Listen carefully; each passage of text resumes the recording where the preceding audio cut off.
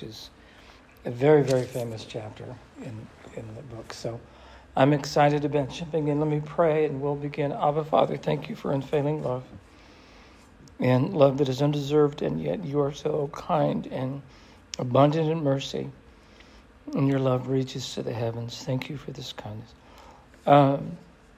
Pray for Josh Mayfield and his family over his dad, and bring healing to Brian. Thank you for his life and this mom, Linda. Lord, we love you and thank you. Bless tonight. In your name, amen.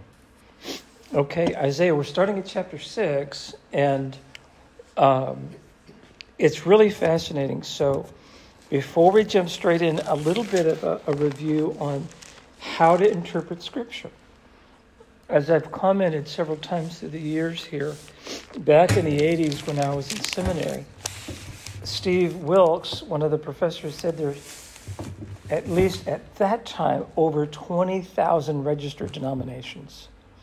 You've got Southern Baptist, Missionary Baptist, Primitive Baptist, Free Will Baptist, Missionary Missionary. There's like an American Baptist, and I know there's several more. So today, I have no idea. Is it 70,000? I have no idea. 25,000? A lot. And the questions that come out of that kind of data is, they can't all be right. Someone's got to be wrong. Where one denomination says Jesus is the way, the truth, and the life, nobody gets to God except, God the Father, except through the Son, Jesus. Then what do you do with the Unitarian Universalist Church, which is right on Reservoir, 3 minutes from our house, and they teach that all 7 major bodies of religious writings are valid for your faith and growth. So you can turn to the writing of the Muslims, you can turn to the writings of the Hindus, you can turn to the writings of the Christians, the writings of the Jews, and I could go on and on. You can turn to this great body of religious literature, and you can find your way. And all ways are just as valid as the others. Well, you can't. That in itself is a massive contradiction. So we can't all be right. So let's talk about how you interpret Scripture. So if you could come up with some rules so that when you go to read Scripture, you're going to put on these rules like lenses and go, aha, I'm going to read Scripture in a fair and reasonable way. What are the rules? What would you say the rules are? If you're going to read Scripture and be responsible with that, what are you going to do? Don't everyone answer at once. Question. Yes, ma'am? I think question. Oh, question? Question everything? Sure, we should question. Maybe not everything, but, have some well-formulated questions. Don't be afraid to question. Yeah. Be like a Berean, right? You beat me to it. Acts 17. Be like the Bereans. Go and research to see if this is so. Yeah, exactly. How about this? Can the Scriptures mean today what they did not mean then? Is that possible? Can Scripture mean today something it did not mean then? For example, John 14:6, I'm the way, the truth, and life. Nobody comes to the Father except through me. Can we derive some kind of meaning from that John was clueless about? Is it possible to do that? Can you do that? Make the Scripture say what the author never intended? Is that a good rule? Not at all. So kind of the rule of rules, the king of rules is the Scriptures can only mean today what the author originally intended. That's a major rule. You can't make the Scriptures say what you want them to say. You have to learn to accept the teaching of God's word for what it is. Here's another one.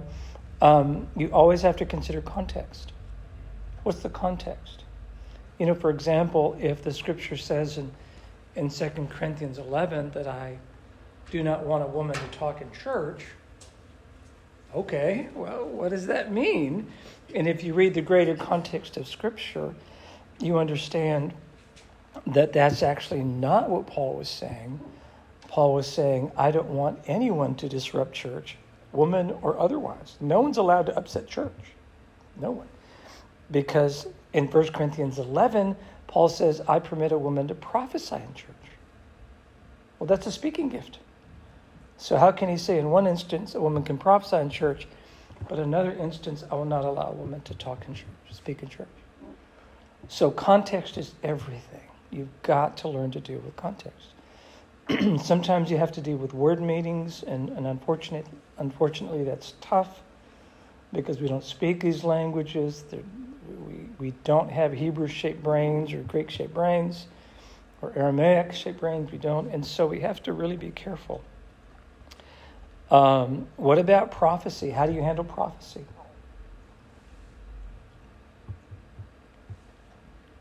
Do prophets speak about what's happening in their immediate world, but also implied meaning in the future? So you kind of get both with prophets? Actually, yeah. You know, Jeremiah, what did he prophesy? Babylon is coming. Repent. Babylon is coming. Yeah. You get the teaching of Revelation where there's prophecy. Judgment's coming. Judgment's coming. So we have to learn to see things in context. Let's practice good interpretation of Scripture. All right? So everybody turn to Isaiah 6. Okay? Now, if you look, you just do a quick scan of chapter 3. You have this problem of leaders, ungodly, wicked leaders that are having a harmful influence on Israel. God's judgment is coming. Chapter 5 is this big parable, this big story of Israel as like a vineyard, and God tended the vineyard, and the vineyard did not produce any fruit at all, and so the owner finally decided to tear it down and start over. That parable is literally what Jesus used in Matthew 21. So when you look at the first few chapters of Isaiah, it's about coming judgment, coming judgment. All right, look at chapter 5. Look at verse 8. It says, woe to those who attach house to house, join field to field. 11, woe to those who rise early in the morning to pursue strong drink, intoxicating drink. And then you get 18, woe to those who drag wrongdoing with cords of deceit. Woe to those who call evil good and good evil. And you get woe after woe after woe. All right? Remember the Hebrew hoi, or oi, and it means this is bad, shock. Oh, the shock of it all. This is bad. Something terrible is going to happen to the people who disobey God. All right, so that's this backdrop. Now you get into chapter 6. It says, in the year of King Uzziah's death, I saw the Lord sitting on a throne, lofty and exalted, with the train of his robe filling the temple. Seraphim. Im means plural, more than one. Seraphim were standing above him, each having 6 wings. With 2, each covered his face, and with 2, each covered his feet, and with 2, each flew. And one called out to the other and said, Holy, holy, holy is the Lord of armies. The whole earth is full of his glory, and the foundations of the thresholds trembled at the voice of him who called out, while the temple was filling with smoke. Then I said, Woe! Woe to me, for I am ruined, because I am a man of unclean lips. I live among a people of unclean lips, for my eyes have seen the King, the Lord of armies. Then one of the seraphim flew to me with a burning coal in his hand, which he had taken from the altar with tongs. He touched my mouth with it and said, Behold, this has touched your lips, and your guilt is taken away, and atonement is made for your sin. Wow. What a scene in heaven. Now, when you read that and you hear that, what do you think? Is this a text of Scripture designed to teach us about worship? And you can hear the songs about holy, holy, holy, Lord God Almighty. Early in the morning our song shall rise to thee. All those things. How does this strike you? Remember your hermeneutic? Context is everything. What's going on here? In chapter 6, 1 to 7, what's happening? Remember, the prophet has announced 6 woes on the wicked, on Jerusalem, on Judah, on all of Israel. So what do you think is happening?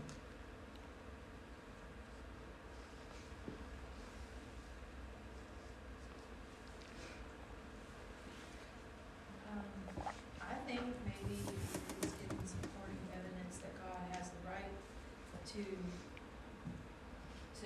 pass judgment on Israel. It's coming from a place of authority. But it's interesting, it's my translation, which is NIV, says Lord Almighty, and yours says Lord of Armies. Lord of armies, Lord of hosts. Lord of hosts. Okay. Lord of hosts or armies, yeah. So is it possible that's also like a type and shadow of atonement, Jesus' atonement? As far as like, because, you know, he says he's unclean, Isaiah admits that, and then there's a burning going on with Yes, his mouth and yeah. stuff. Is that creeping to that? Or Yeah, so that is called a dualism, where something is said that has meaning on 2 different levels at the same time. And we're going to actually get to that in chapter 7, this dualism. But you're onto something. Sure, this is good. So what you said at first, Kathy, is actually, this is the direction we need to go. He just announced 6 woes on wicked Israel. Listen closely. The holy, the righteous, the pure, the godly, Isaiah announced 6 woes on Israel for all their disobedience. When Isaiah stands in front of God, what does Isaiah say about himself? He's still like them. In other words, he's messed up too.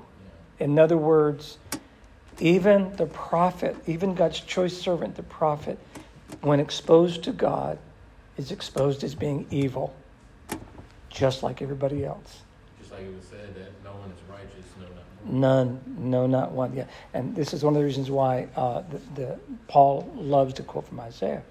So what's fascinating is Isaiah is willing to do what Israel is not willing to do, and that is what? call out? Repent. He repents. This is an example. In other words, Isaiah is actually modeling what Israel should do.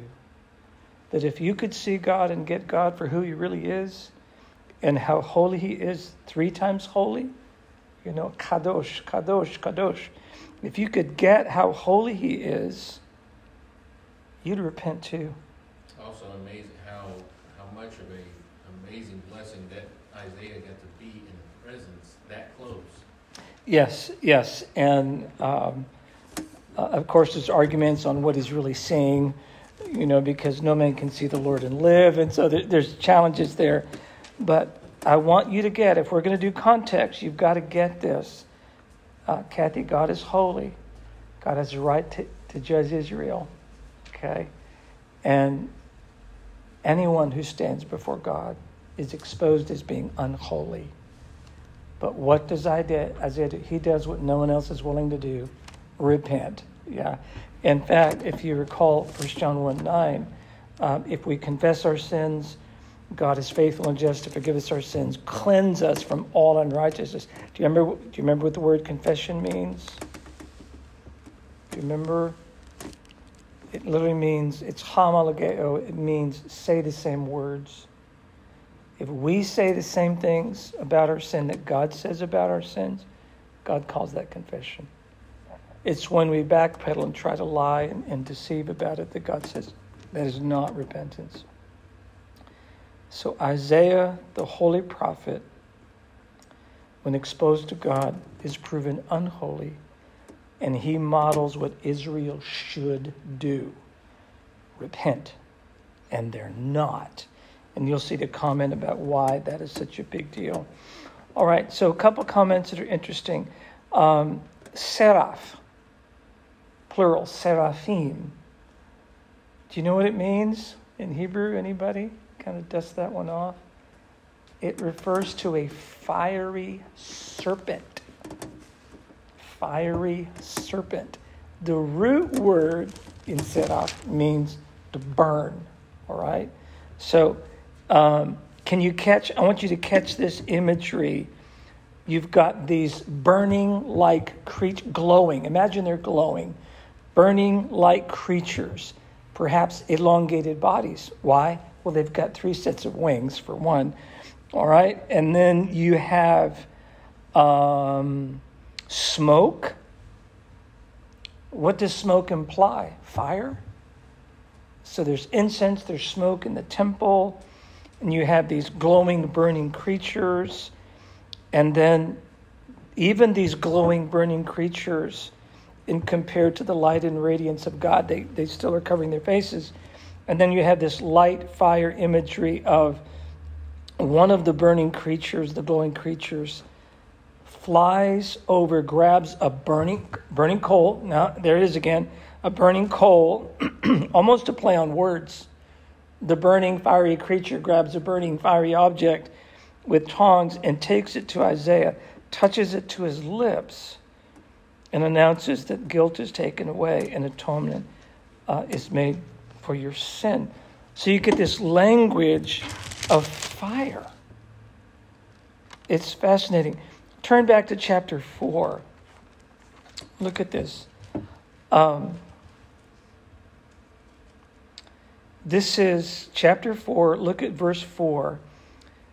When the Lord has washed away the filth of the daughters of Zion and purged the bloodshed of Jerusalem from her midst by the spirit of judgment and the spirit of burning, then the Lord will create over the entire area of Mount Zion and over her assemblies a cloud by day and smoke and the brightness of a flaming fire by night. All for over all the glory will be a canopy. So you get this imagery. There's a lot of light and a lot of fire and a lot of burning. And this is why the prophets in the Old Testament say that when God comes, it's a judgment of fire. What did Paul say in 1 Corinthians 3? What's going to happen to our works? Burned. And what happens with the wood, hay, and stubble? It just goes quickly.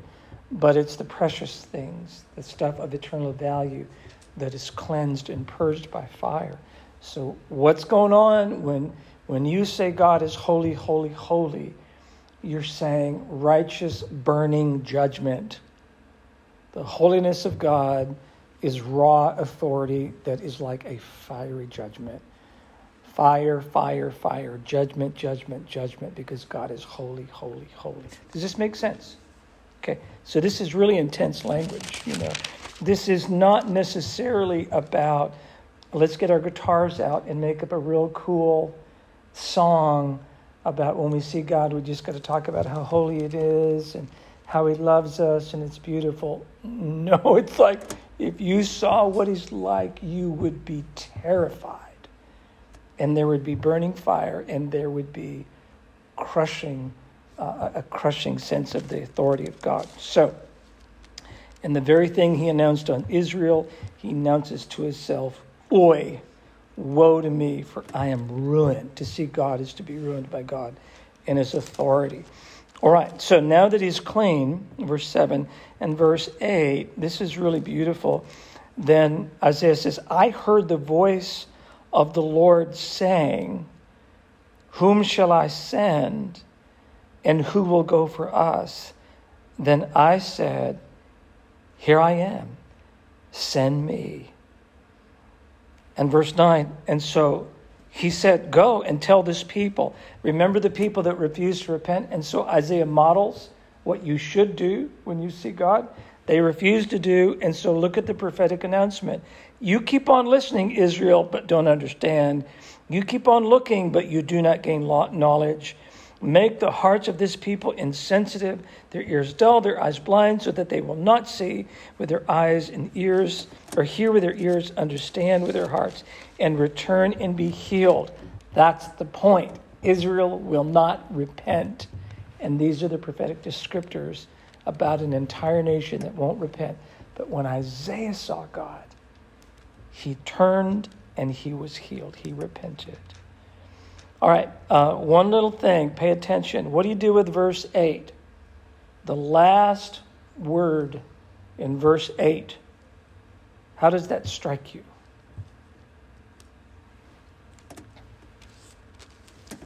And I heard the voice of the Lord saying, whom shall I send, and who will go for us? Who's the us? Thank you. This is the language that you find right out of Genesis 1:26 and also out of chapter 3, verse 22. Let us make man in our image. And so he did. And he made them male and female in his image. Chapter 3, verse 22. Look, man has become like us. They know good and evil. This is after the fall. And a new set of things kick in. And of course, Cain kills Abel in chapter 4. So you have, in Hebrew, Amy, this is called a plural of majesty. God is expressed in more than one person. And so you see God the Father, God the Son, God the Spirit, already right out of the Old Testament. Beautiful. And his commission. Let's keep going here. It's harsh language. God says there's a burning, that the fire's coming, and it will not stop. And verse 13, yet will still be a tenth portion in it, and it will again be subject to burning, like the terebinth or an oak whose stump remains when it is cut down. The holy seed is its stump. That's a promise of what's called a remnant that God will restore. All right, I'm about to test your mettle. Get ready. This is beautiful language. So chapter 7, war against Jerusalem. Enemies are coming from the north, and it's going to be horrible, more burning language. Verse 4, take care and be calm, have no fear, and do not be faint-hearted because of these two stumps of smoldering logs, on account of the fierce anger of Rezin and Aram, the son of Remaliah. And again, judgment's coming. Look at verse 10. And I'm going to test you on this. Ready? As is Isaiah's great gift, he can say the harshest, most disturbing things, language, judgment, and then he will bring the sweetest, most beautiful language of hope, right side by side. So look at 10. The Lord spoke again to Ahaz. Who is Ahaz? Yes, the wicked king. His wife is Jezebel. So the Lord spoke to Ahaz, saying, ask for a sign for yourself from the Lord your God. Make it as deep as hell, as deep as Sheol, or as high as heaven. But Ahaz said, I will not ask, nor will I put the Lord to the test. Sounds like he's such a holy man, doesn't it? It's just the opposite. Then he said, listen now, house of David. Is it too trivial a thing for you to try the patience of men, that you will try the patience of my God as well? Therefore, the Lord himself will give you a sign. Behold, the virgin will conceive and give birth to a son, and she will name him Emmanuel. He will eat curds and honey at the time he knows enough to refuse evil and choose good. For before the boy knows enough to refuse evil and choose good, the land whose two kings you dread will be abandoned. You ready, scholars? Who is the boy who will be born of this virgin? What's that? Okay. What's that? Remember context? What are you going to do with verse 16? If that's the case, Kathy, and I'm intentionally provoking you guys to think, okay, that's my point. It's my job. For before the boy, whoever this boy is, before this boy knows enough to refuse evil and choose good, the land whose two kings you dread will be abandoned. So is Isaiah speaking prophetically of the very near future, as in days, weeks, a year out? Or is he talking about what happened in Bethlehem, in 4 BC when Jesus was born?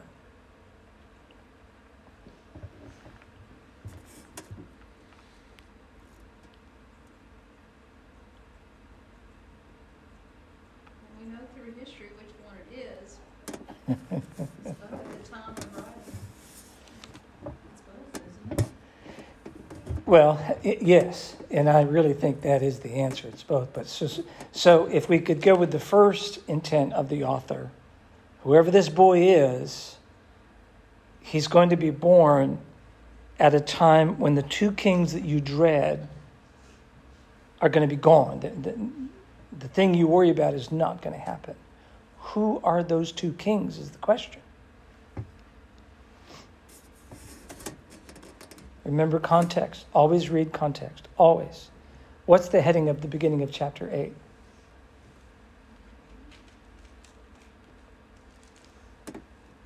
can't pronounce the name. Son of somebody. That's pretty good. Yeah, well, when you get to chapter 8, it talks about Damascus and Samaria will fall. The nations that you dread are going to fall.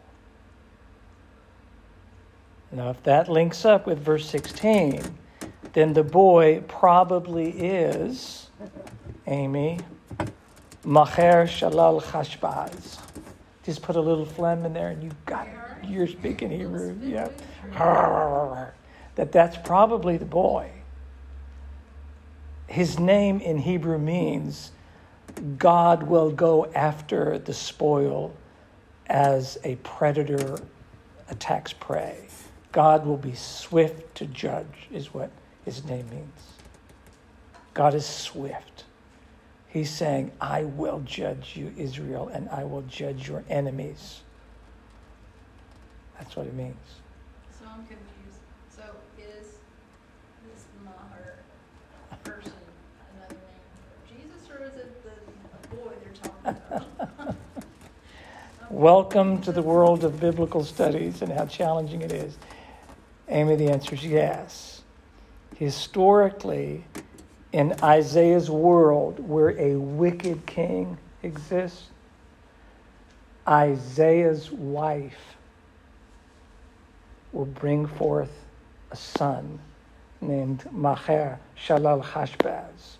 And he will be the one that will help to deliver Israel in repentance. All right? He's going to be at God's... Emmanuel as well? God with us through the Son. Now, hey, welcome to the tension of interpreting Scripture. But is it possible to say two things at the same time? Dualism. Prophecy. Yes.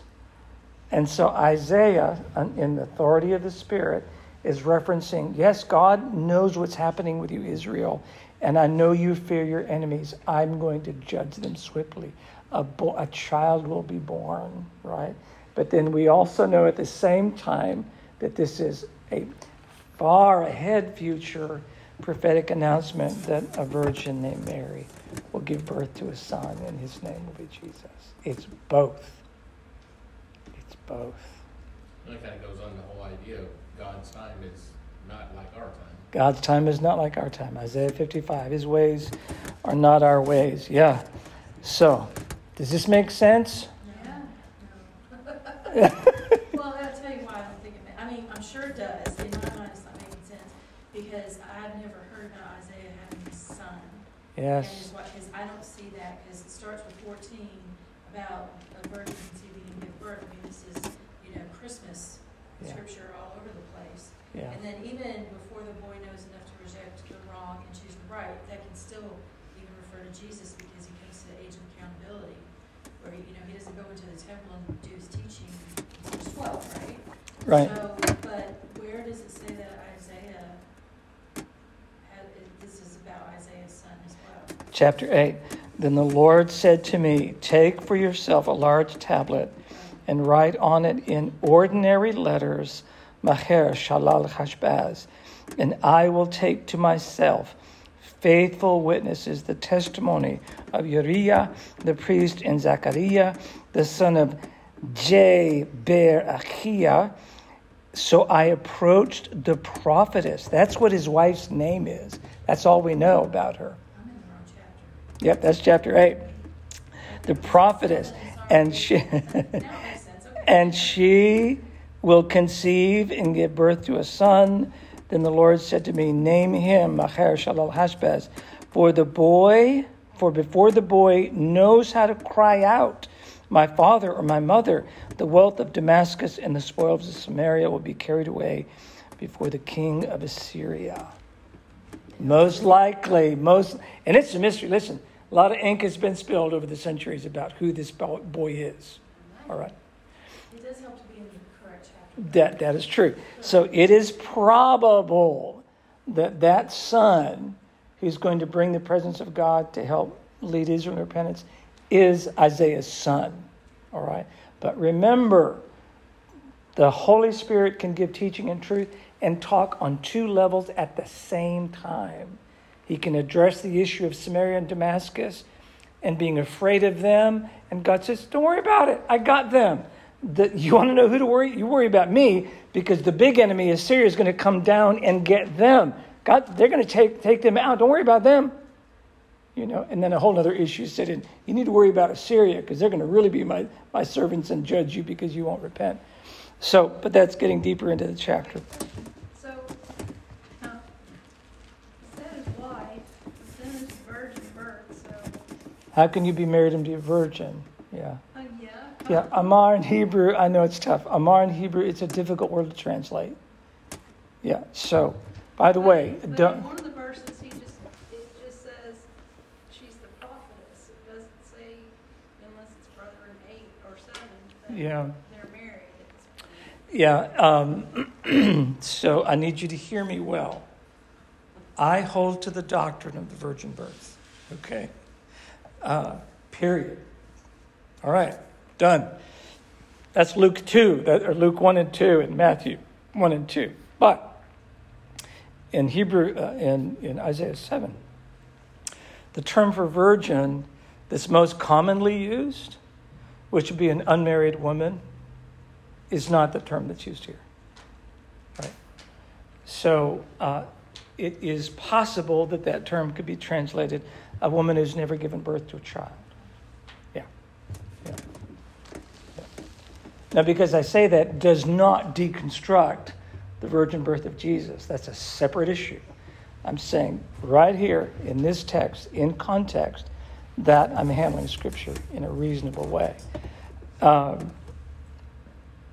So, historically, this immediately points to God is raising up someone under the failed leadership of Ahaz. Okay? A king who would not repent. By the way, I don't know that this will apply to us. Maybe it will. When the Lord spoke again to Ahaz, saying, ask for a sign. Make it as big as you can. To the lowest place in Sheol, to the highest. Ask me something big. Come on. I want you to do this. If God says that to you, what do you think we should do? Do it. God says, ask me for a sign. Come on. You obey God, right? What does Ahaz do? What does he say? Oh, no. I don't put you to the test. No. It's like he is using religion as a way to disobey God. He's not showing God respect. He's showing that he's faithless when Ahaz says that. If he was like Hosea, you would ask for something big. There's a story in the Old Testament about one of the kings and one of the leaders, and the prophet comes and says, tell you what I want you to do. You got a bundle of arrows? Yep. He said, I want you to take them and smack the ground. And so he goes, okay. And he goes, smack, smack, smack. And the prophet goes, you're only going to have 3 victories now. if you'd only known, you had faith and listened to me. And so it's as though he should have taken his arrows and go, whack, whack, whack, and just keep hitting the ground and keep hitting and not stopping. That would be the faithful thing to do. But the prophet goes, now you're only going to have 3 little victories. So listen, if God says ask for something big, you ask. And this is using religion to disobey God. And so Ahaz said, no, I don't put you to the test. Well, he's a pagan worshiper. He's an evil king. So he uses religion to disobey God. And God says, I'm going to give you a sign whether you ask for it or not. Behold, the virgin will conceive and bring forth a son. So you know what's amazing? What this does for me? Because I battle discouragement. Man, depression and anxiety, I know those 2 guys. And I have to resist these things, and it's hard. God gives hope even among disobedience. Even when this, like our nation, this the political mess that we're in, and there's a wicked king. I don't care who you think the wicked king is, it doesn't matter. Wicked politicians. God is sovereign over politicians, over nations.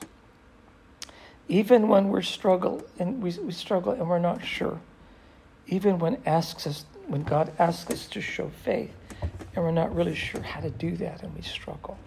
Whether it's because we're faithless, we're afraid, or we're cowards, or a variety of reasons, right? God is, look at chapter 7, verse 18.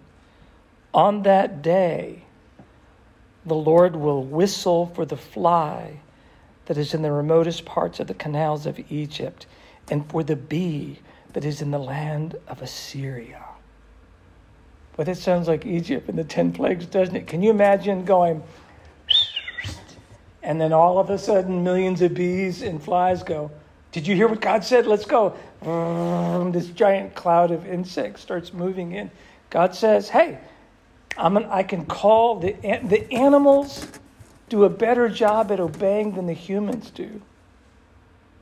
Even a fly and a bee know how to obey God when God whistles for them. Come on, let's go. Bring judgment. God did the very same thing to Egypt.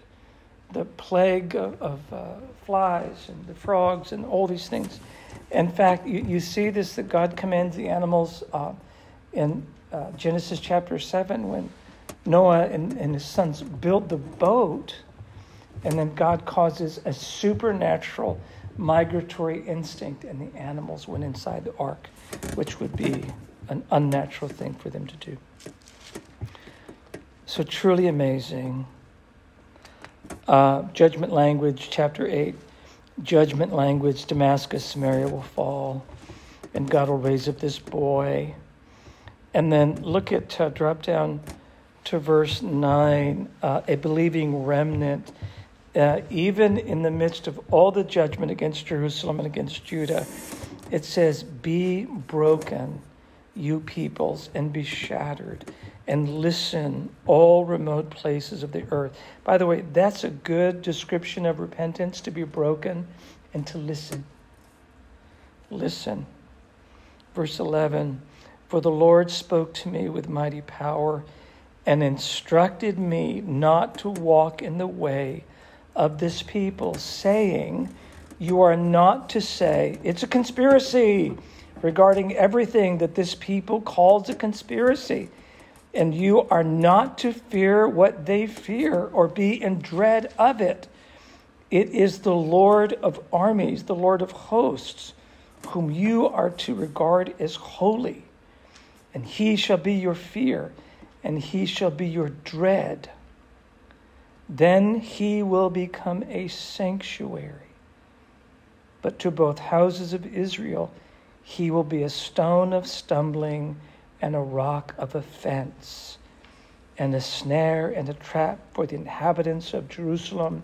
Many will stumble over them. Then they will fall and be broken. They will be snared and caught. Bind up the testimony. Seal the law among my disciples. Pause for just a second there. A lot of conspiracy theories going on right now in the political world, right? Lots and lots. God is saying to Isaiah, Don't get caught up in the conspiracy theories. Don't do that. You want to know who to fear? Fear me. Don't be afraid of Damascus. Don't be afraid of Samaria. Don't be afraid of the Assyrians. You fear me. And if you fear me, I'm going to be like a sanctuary. I'll be your safe place. But you got to fear me. Yeah. Now, all right, let's test your knowledge. Verse 14 and 15, chapter 8, 14 and 15. There's a prophetic word. What is it? You should know this. What's the stone of stumbling and the rock of offense?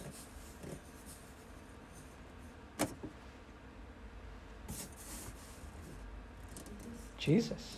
Yes. He's the cornerstone. Yeah. Judgment, the stone of judgment. People are going to come. They think they're going to try to take matters in their own hands or go after God, but they trip over Jesus en route. And the stone will crush them to dust. Yeah. Look at verse 18. Behold, I and the children whom the Lord has given me, that includes Maher Shalal Hashbaz, are for signs and wonders in Israel, from the Lord of armies who dwells in Mount Zion. When they say to you, consult the mediums, watch this, the mediums, Israel is going to tell Isaiah, hey, you need to consult the mediums and the spiritists who whisper and mutter. Should a people not consult their God? Should they consult the dead on behalf of the living? No. Isaiah, don't do that. Israel, don't do that. That's false teaching. When you go to cultic leaders and pagan religions, it's false. Don't do that. You want to get truth, you go to the law and to the testimony. If they do not speak in accordance with this word, it is because they have no dawn. They have no dawn. In other words, and I had this conversation with someone today, you can get counsel, whether it's psychological counsel or theological counsel, you can get it from nuts, from crazy people and crazy denominations, and they can make up all kinds of religious psychobabble. But if you can't square it with Scripture, if you can't square it with the law and the testimony of the Lord, then it is false teaching and you reject it. Do you understand? If you can't base your belief on Scripture, then it is false teaching, and you do not embrace it because it has no dawn. There's no life in it. So, all right, we'll stop there, and next time we'll look at chapter 9, which is the birth and reign of the Prince of Peace, which is absolutely beautiful. So, Paul writes, what I have received, I pass on to you. The night in which Jesus was betrayed, he took bread and he broke it. And he said, this is my body, which is for you. Take and eat, all of you. In like manner, after supper, he took the cup and said, this is the new covenant in my blood. It's poured out for you. Take and drink, all of you. And then Paul adds, for as long as you take and eat this bread and you drink this cup, you proclaim the Lord's death until he comes. I want you to appreciate that when you take the bread and the cup tonight, you are the one who did not stumble over the cornerstone. You were not crushed by the rock of offense. You are not ashamed of Jesus. Abba, Father, thank you for the grace that you give. Thank you that you have chosen to show your mercy and kindness to us through your Son, Jesus. Thank you for these things. You are our rock. Have mercy on us, O God, according to steadfast love. We love you. In Jesus' name, amen.